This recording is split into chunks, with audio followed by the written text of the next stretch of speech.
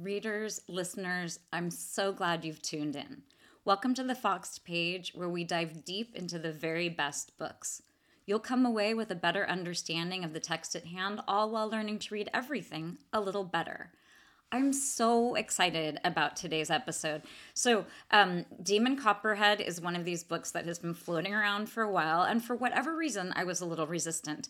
And then my sister was like, I don't know, almost done with the book, and was like, turns out it is a rewriting of David Copperfield, which she had not realized. And then my ears perked up a little.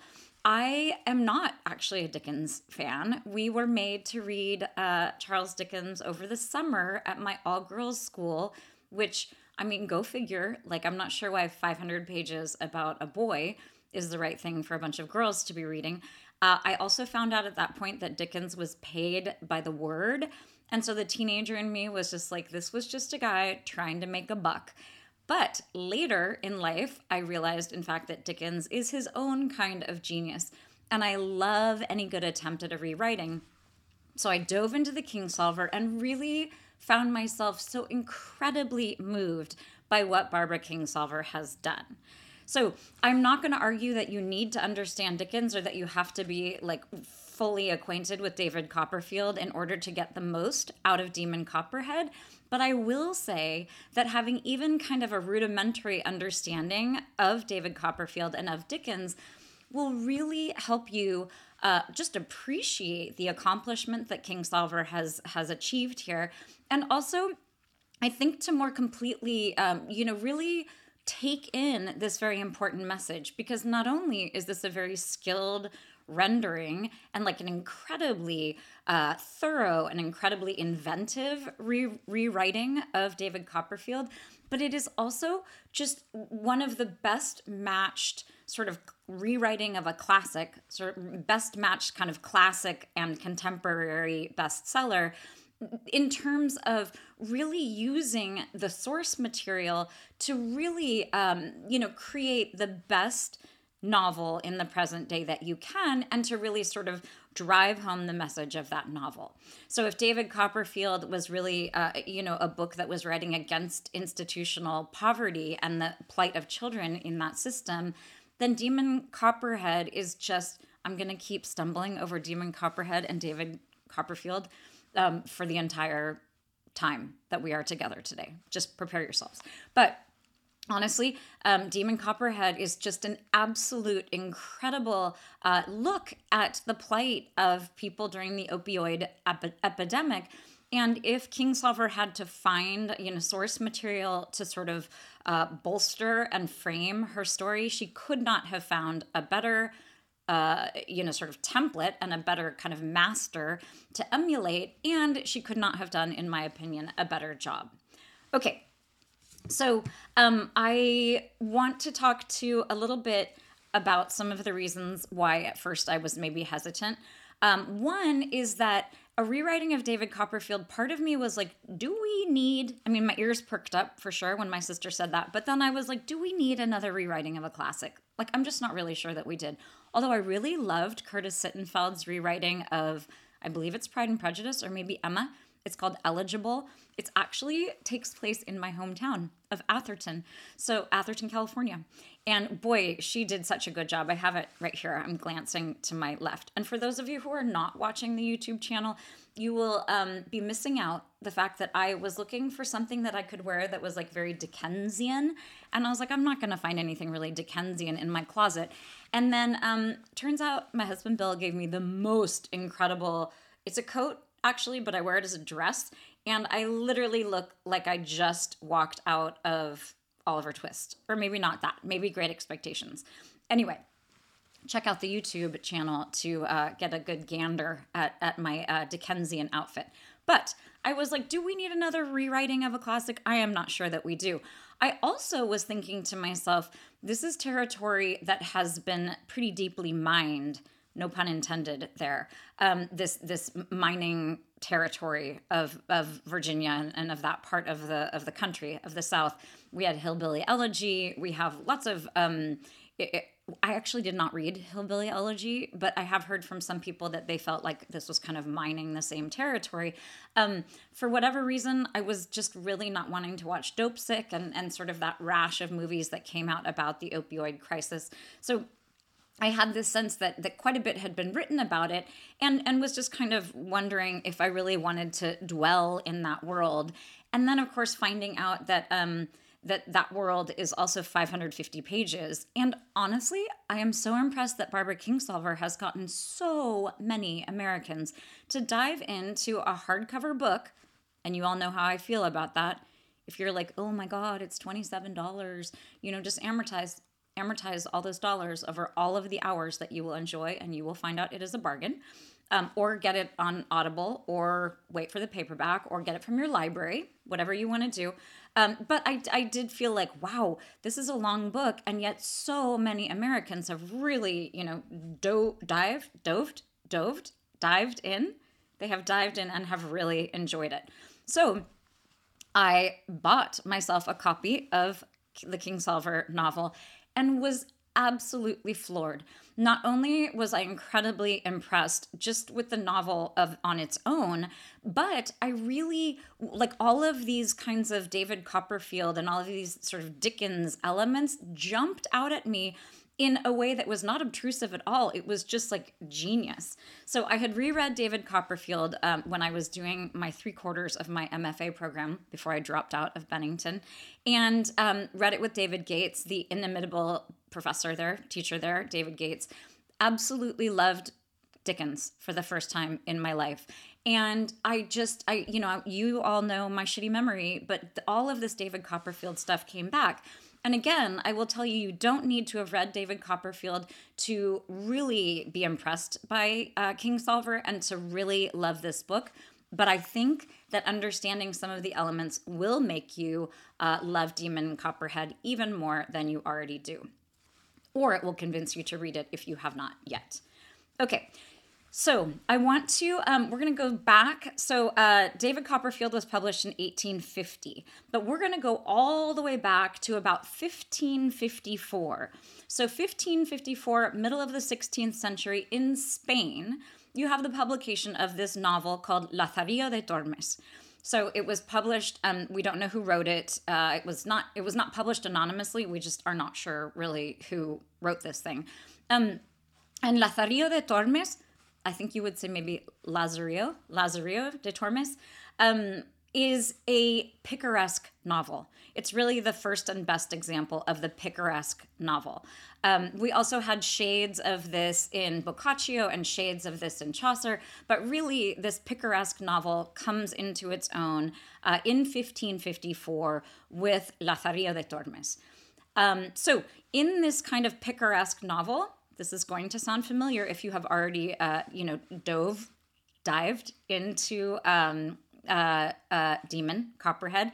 One is that the protagonist is generally of a lower class, has some criminal elements, but like endearing criminal elements. It's kind of like not exactly a Robin Hood, but like certainly someone where you're like, go ahead, Lazarillo, and steal that pan. Go ahead, just take that little bolito de pan and steal it for yourself because you deserve it, because the system is screwing you.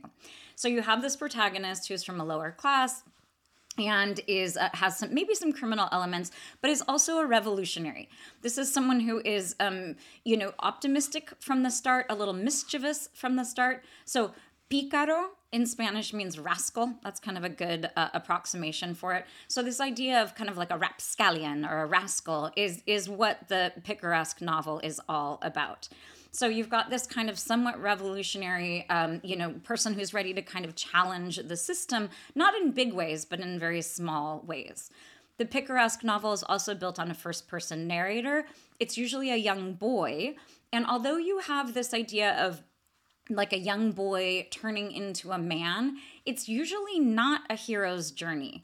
And it is not like a Bildungsroman. It's not like the evolution of a young man toward like some honorable manhood, or young boy toward manhood. It is more this idea that this is a young person who is born, again, this will sound familiar if you're reading The Kingsolver, a young man or a young an infant who is born with optimism and with intelligence and with resourcefulness and with a good heart. And that little baby who is good in all of these ways is just going to get shit on again and again and again. And this little boy turned teenager turned man is not going to change in super appreciable ways, but is really going to push against the system in ways that you are cheering for him the whole time. So you have this downtrodden, low class, quote unquote, low class protagonist. You have a first person narration that is told from the perspective. That's all that means, told from the perspective of that boy. I did this, I did that. You have this, you don't have so much plot. So again, it's not like a big character arc where there's going to be some, rising action and some climax and then some, like falling off action and a denouement, instead of like a plot that's all moving toward one big character arc. You're going to have a lot of digression and it's going to feel very episodic. So it's, imagine Lothario or Demon or David Copperfield in each of these kinds of chapter-long episodes where he, because it is a boy, of course, is getting into kind of one adventure after the next, but they are not relying on each other. You could essentially take any one of these, episodes and pull it out, and it almost stands alone as an adventure. And lots of them are proving the same thing over and over, that David / Demon / Lothario are these like resourceful, relatively good-hearted, like downtrodden kids who are having to really pit their good qualities against a system that is working against them. Okay, and then you have this idea of realism. So you don't have as much of it in Lothario de Tormes because it was a long time ago. That would have been more, you maybe didn't have quite the level of detail that we have later with Dickens, and certainly that we have also in The Kingsolver. So you don't have quite the level of realism, but again, you have enough to know that Lazarillo, even in 1554, was kind of a rapscallion. And you also have an element of satire. So all of that is in the picaresque novel. The protagonist, the first-person narration, the young boy, the episodic narration, the idea that there is not a huge arc and not lots and lots of growth, and this idea of realism and a little bit of satire. Satire simply meaning that you are pointing out societal ills, oftentimes exaggerating them, with the idea of making society better. Okay, so that is the picaresque novel. And some of you maybe are thinking, like, what about Don Quixote? And that's a very good question. Anyone out there, gold star, A+ for today if you were thinking of Cervantes, and Don Quixote. But that is an example of a send-up or a satire of the chivalrous novel. So that was from a romance novel sort of model, because of course you have Don Quixote who's in love with Dulcinea, and it's all this sort of imaginative stuff about how he will win her heart. There are absolutely picaresque elements, but we don't see a lot of the other, a lot of the pieces that are the real backbone of what Dickens is doing and what this author in Spain in 1554 was doing. Cervantes published Don Quixote in 1605, so this is predating Don Quixote by about 50 years. So you have the picaresque in Don Quixote in terms of the episodes and kind of this episodic narration, these different adventures that he is having, and the idea of digression. But you don't have this same idea of a young child growing into a man and a lot of the other issues that we see in the picaresque novel, we don't quite see in this Don Quixote, which is the send-up of the chivalrous novel. Okay, so very quickly, I want to talk about Demon Copperhead as a picaresque novel. So of course we have Demon, who is our protagonist. He is definitely telling his story from the first person, and he is revolutionary in a very quiet kind of Lazarillo kind of way, simply in that he is working against a system, or at a very minimum is pointing out the issues in the system that are not working for him. So Kingsolver has these excellent sort of paragraphs or even sentences where very plainly she states the ways in which the system, whether it is, these horrendous pain, management facilities and these horrendous, she talks about Purdue at one point and falsifying information and this system and, preying on people who are getting their disability checks. So Kingsolver is very clear about the ways in which the system is not working for this population. We also, of course, have the young boy growing up into a man.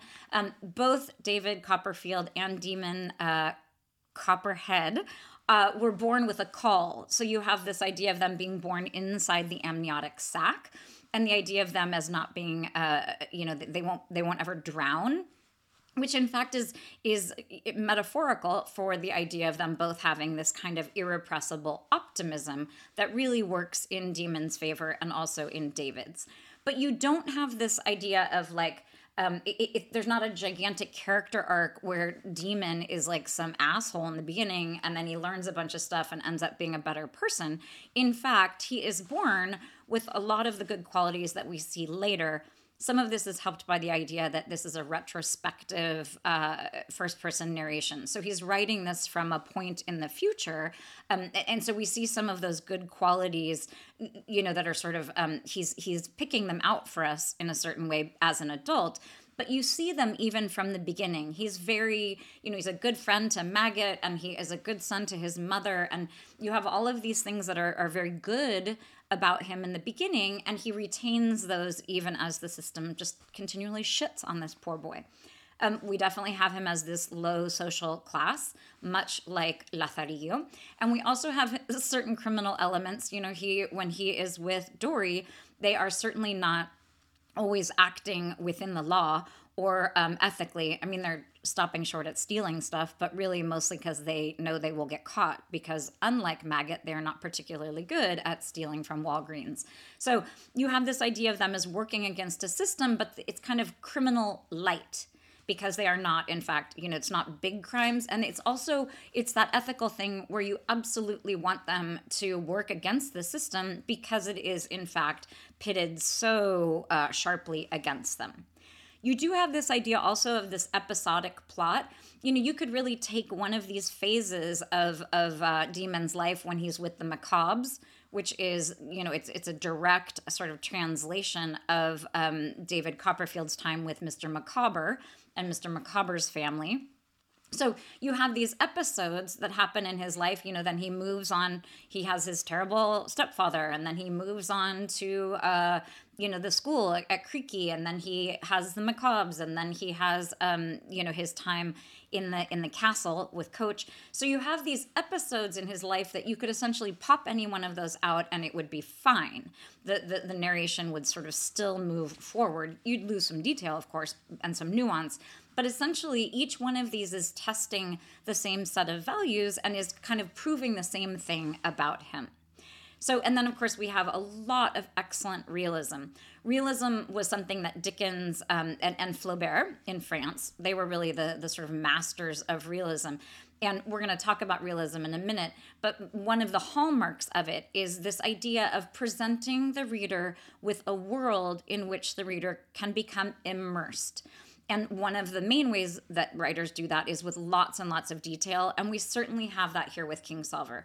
She is just, the details are so well chosen and so well, that's part of the reason why it's 550 pages long, is it's just absolutely just a treasure trove of all of the details that really make this world come to life. Okay, so this is a very good segue into realism. So again, realism was kind of Dickens's bread and butter. It was also Flaubert. So Madame Bovary was published in 1856. David Copperfield a little earlier than that, in 1850. But right in the kind of middle of the 19th century, during the Victorian era in England, you have this realist novel, which was very, it was a socialist, not a socialist, it was a social movement in many ways. It wasn't socialist, maybe, but it was definitely democratic. So realism involves a lot of detail, which I just mentioned, but it also involves some other things, one of which is kind of this democratic kind of mission that instead of talking I mean, I think you can look at Jane Austen as kind of a bridge, but instead of looking at some of the Enlightenment texts, and these kind of theoretical, kind of high flying pieces of writing from the 18th century, think 1700s, think, Enlightenment stuff. And instead of biographies and all of that kind of thing, we have, in fact, these novels that seek to create a world. And they seek to create that world by really, loading up on the detail. They also are seeking to, sort of furnish us with a world that is very democratic, in the sense that with Madame Bovary, we're talking about the petite bourgeoisie. And with Dickens, we're talking about sort of lower class English, that stratum of England, the one where, the kids are working in the factories. This is a little before the Industrial Revolution, but not much. You're kind of leading up toward that. So there's this democratic push to show the plight of every man. We are not talking about, the royalty anymore. We are not talking about scientific ideas. We are talking about the plight of children and of young people and of old people. And again, this kind of democratic element of realism means that we're concerned with things like, what are they eating? Where did they go to the bathroom? What do their underwear look like? So we're kind of pulling back the, you don't see as much of that in Jane Austen, for example, because you have that kind of, that comedy of manners, that ends with a marriage, usually, if it's, happily ever after.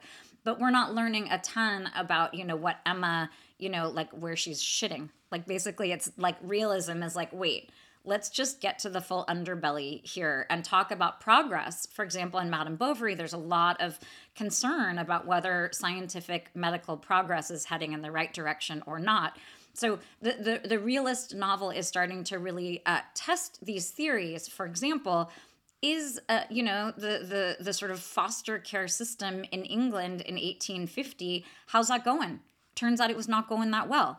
So you wanted to sort of take it didn't always begin with an idea, I don't think, because novels that begin with ideas like that, like with a thesis, generally do not end up being, great literature. But part of what Dickens is doing here, David Copperfield, by the way, being his most autobiographical novel, it's highly autobiographical, his own story of his father, I think, going to debtor's prison when cute little Charles was 12, and just all of the kind of reversal of fortune that ensued for him, and some really, really difficult poverty that he goes through. So you have this democratic ideal of realism, which is to show the middle class and lower classes, and to really show the sort of plight of people who were facing very severe poverty. You still do have some satire and some irony in these worlds and in realism, but that is a little later in naturalism, when we get much more of kind of a political bent, where we have more satire that comes with like Émile Zola and things like Les Miserables, that kind of like slightly more political, more kind of on the nose critiques of society that come with the realist type novel, but pushed a little bit further toward the political. Okay, so a couple of things about Dickens in particular, not just realism. So I think a lot of you are aware, as I was painfully back in high school, the Dickens works were serialized. And what that meant is that they would come out, I think it's like every few months, almost sort of quarterly is how we would think about it now. So a lot of the stories, the reason why they are episodic is because they would come out in these serials. So you would have kind of the idea of like a almost like a short story or a chapter, but it would need to be able to stand alone. It would need to be kind of a contained narrative that would have a very satisfying mini arc for your reader. So the fact that it was serialized made also some of the conventions of needing to kind of repeat different things. So Kingsolver does a very good job of this. There's some sort of little recaps that happen, and that's a very Dickensian thing. It's sort of like, oh, now that I'm with Dory, I'm remembering how shitty it was to be with my terrible stepfather and blah, blah, blah, and all of this, sort of like running back through a little biography. It's also helpful, just practically speaking, when we are reading Copperhead, because it's 550 pages long. And if you're not reading like 2 or 3 hours every morning like I do, it's going to take a while to get through that sucker. If you're listening, it's like, I don't know, 22 hours or something. I like the audio version. It's not the voice that I had in my head. I don't love it as much as the voice that was in my head. I had a very male voice, but it was a little wiser and a little lower, in fact, than the voice that is reading Copperhead. But I really I love listening to books, and for those of you who are out there listening, awesome, keep at it. This is a long one, bit of a long one. So when there are those recaps, it is very helpful. So you have this serialized novel. It was published in 1854 as a book, but the fact that it was serialized and sort of released in episodes does explain a lot about the structure. You have this idea of social injustice in both books. And again, for Dickens, this was a very important element of David Copperfield. And my understanding is that Barbara Kingsolver read David Copperfield, or reread it, I'm sure, and was really struck with all of the ways in which we have not come very far. And that's something we're going to return to in the end today. But honestly, I've been thinking about this so much. If you're Barbara Kingsolver and you're reading about the plight of David Copperfield, it would feel so sort of immediate and so urgent, because you would see, she's from Kentucky, you would see people in your midst who are in that exact same plight. And I think it would have been very powerful for her to have a sense of wanting to revisit and to sort of reimagine this, this formula that worked incredibly well for Dickens and is working very well for Kingsolver as well.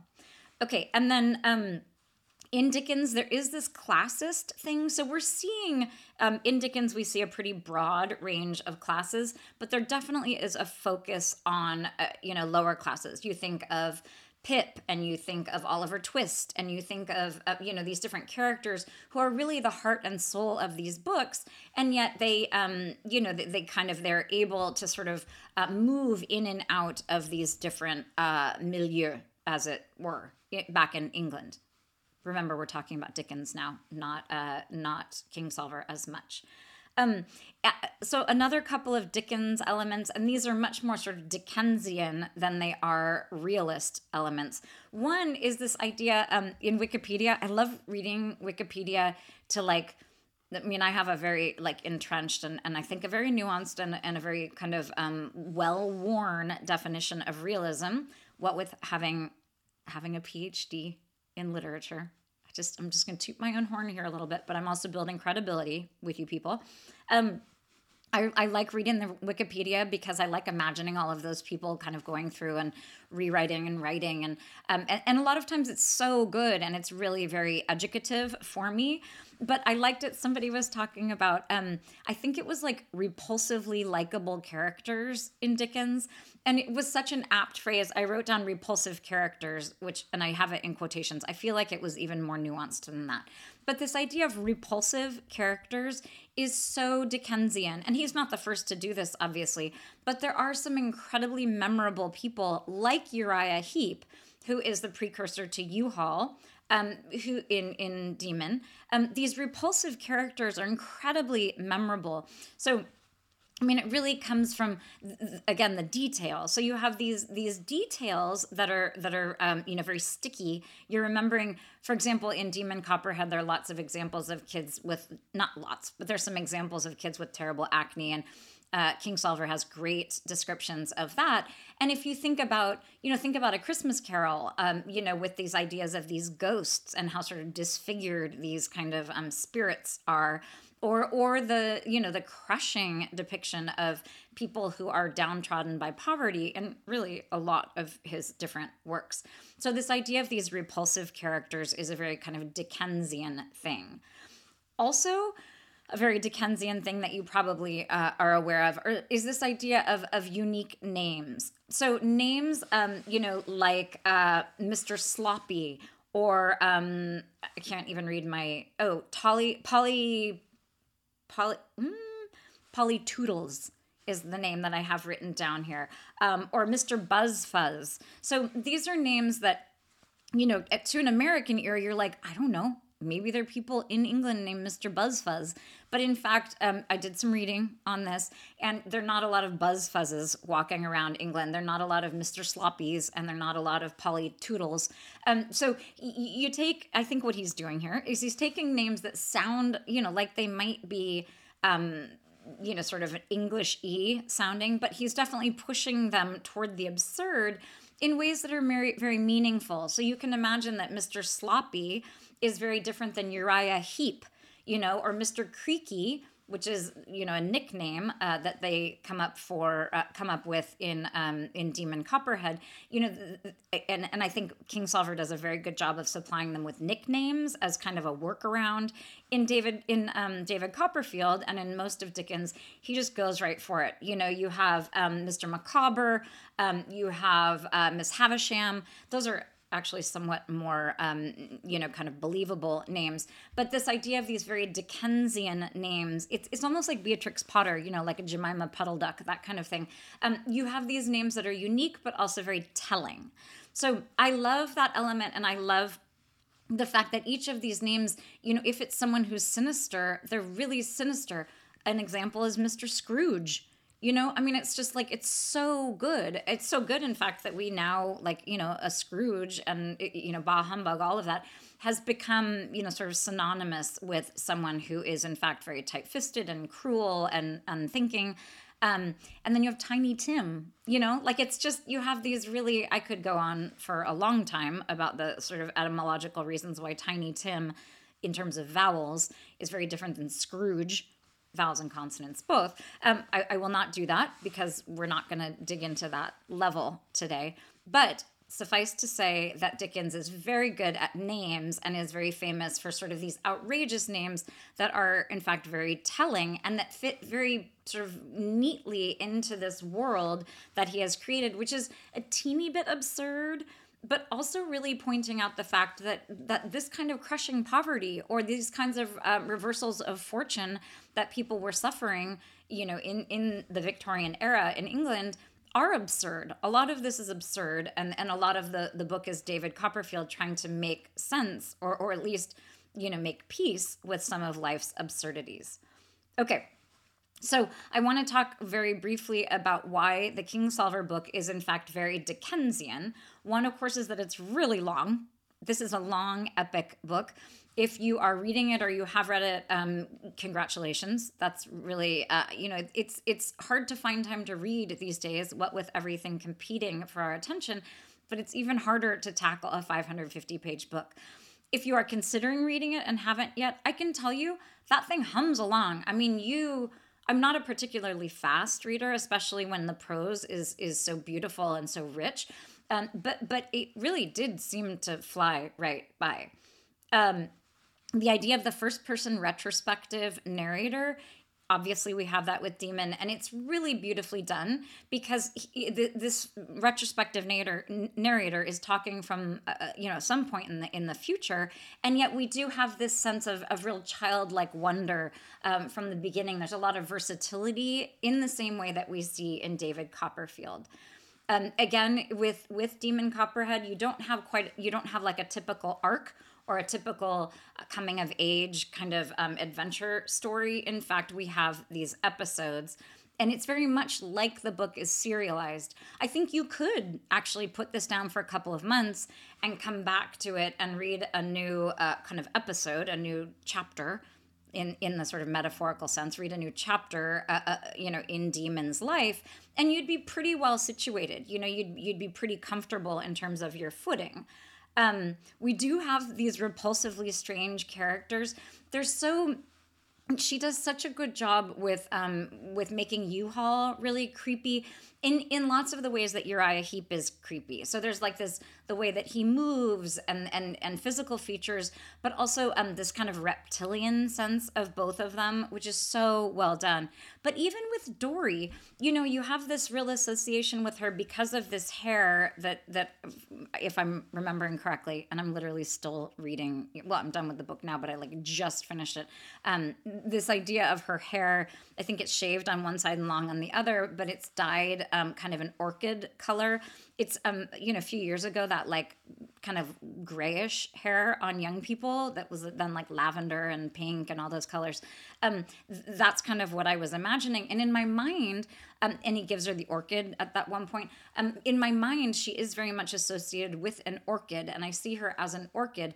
I mean, what a cool thing, because she is also kind of like that. She's kind of ornamental and very pretty and exotic for him, and interesting and kind of solitary. There are lots of ways in which she is very much like an orchid.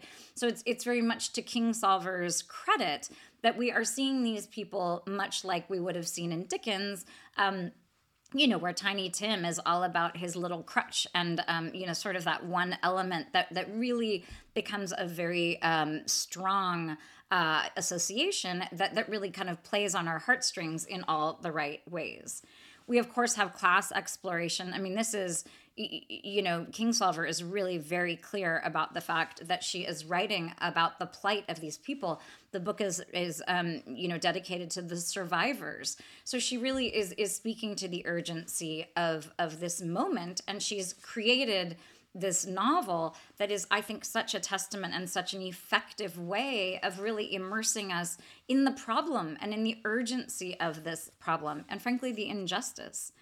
Okay, so with Demon Copperhead, though, we have this incredible kind of rewriting of David Copperfield. But the last thing I want to do is I want to sort of take it one step further. Like, okay, so what? It's a rewriting of David Copperfield. Big deal. Well, it turns out that it's a very, very kind of important instantiation of this long, at least 500-year literary tradition. And it is such a beautiful manifestation of that. I was so moved by this idea that, we have these classics that have endured for 500 years, like Lazarillo de Tormes, or like Don Quixote, or like, David Copperfield or Madame Bovary. This long line in this kind of picaresque / realist tradition. And this is such an incredible addition to that. I love this idea of, it's not a dialogue, this idea of these sort of conversations, this kind of, movement through time. And the reason why that is so moving to me is this idea of humanity, and this idea of literature as this magical way to understand humanity, whether it's looking at life in 1850 in England, in the lower classes, or whether it's a way of framing and understanding and sympathizing with the opioid epidemic in 2023 in the United States. It's such a miracle. I mean, writing and novels in particular, fiction, it's just an absolutely incredible way for humanity to sort of mark these moments when we really are in crisis. I found it so beautiful. I also, though, found it so apt because, again, the structure of this novel is this kind of episodic thing. And that's the structure of Lazarillo, it's the structure of David Copperfield, and the structure of Demon Copperhead. And that episodic thing is cool. Like, it's doing a lot of different work in that, we have these different adventures, and it's exciting, and it allows it to be serialized and all that. But it's more important than that, which is the following. The bigger takeaway is that when these babies are born, they all happen to be men, but when these babies are born, they are born already with goodness and with resourcefulness and with warmth and with compassion. And each one of these episodes is testing that. And in each one of them, our heroes, despite kind of what is happening in their lives, they are able to maintain, this optimism and this resilience and this determination and this loyalty and this curiosity and wonder. So this idea that this episodic thing, like that they keep getting tested in similar ways, is so good because it's talking about preserving that goodness with which every human is born. It is also, and this I just think is so genius on Kingsolver's part, it is also a testament to just the relentlessness of poverty and the relentlessness of working in a system that is shitting on you, a system that is absolutely designed to take advantage of your difficulties and to not better them and to keep you in the place where, in this case, the big pharma is making money. So this idea of this episodic novel that Kingsolver chose as her model and her scaffolding is so good, because not only is it preserving this notion of sort of, people being good, fundamentally good, but also this idea of the relentlessness of these kinds of systems. So, and then this idea too of the of this first person narration is also so important. It's important in Lazarillo and in David Copperfield and again in Demon, because we're hearing the voice of someone who is normally not heard. I mean, this is a voice that is not heard at the pharma board meetings, and it's not a voice that's heard, in government, and it is not a voice that is heard, very compellingly in any kind of national conversation. In fact, there's a lot in Demon Copperhead about, quote unquote rednecks, which I did not know that came from the bandanas of the striking miners. We're all learning a lot here. But this idea of rednecks as being sort of the butt of jokes, and certainly as, of rednecks as being, like, at one point he talks about them being the dog, that you have the boyfriend who beats up on the mom, and then the mom who yells at the child, and the child who kicks the dog.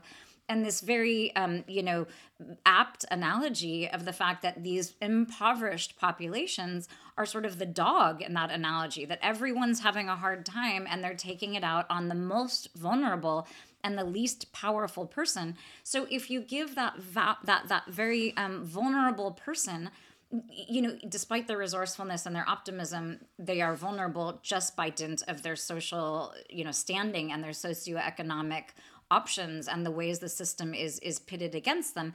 If you give that vulnerable individual a voice, you are giving voice to many, many people. It's the adage about if you want to make something kind of general, you need to make it very specific. So we have this very specific voice here in this Demon Copperhead person who is, a descendant of these Melungeon people, and who is a unique person and who is uniquely moving through the world. And yet, because we love this person so much from the start, we're able to gain a perspective on this very vulnerable population in a way that is very moving, and we don't feel defensive, and we don't feel off-put, and we don't feel alienated. In fact, we are really drawn in by this very compelling first-person narrator. So I love that Kingsolver, again, chose David Copperfield as her model, because it has that first-person narrator built in, that very vulnerable child, boy, adolescent, young man, that voice is built into the model. We also have this idea of not having an arc, that these, the picaresque novel and the realist novel are less interested in kind of the hero's journey, because it's not about sort of overcoming odds and ascending to greatness.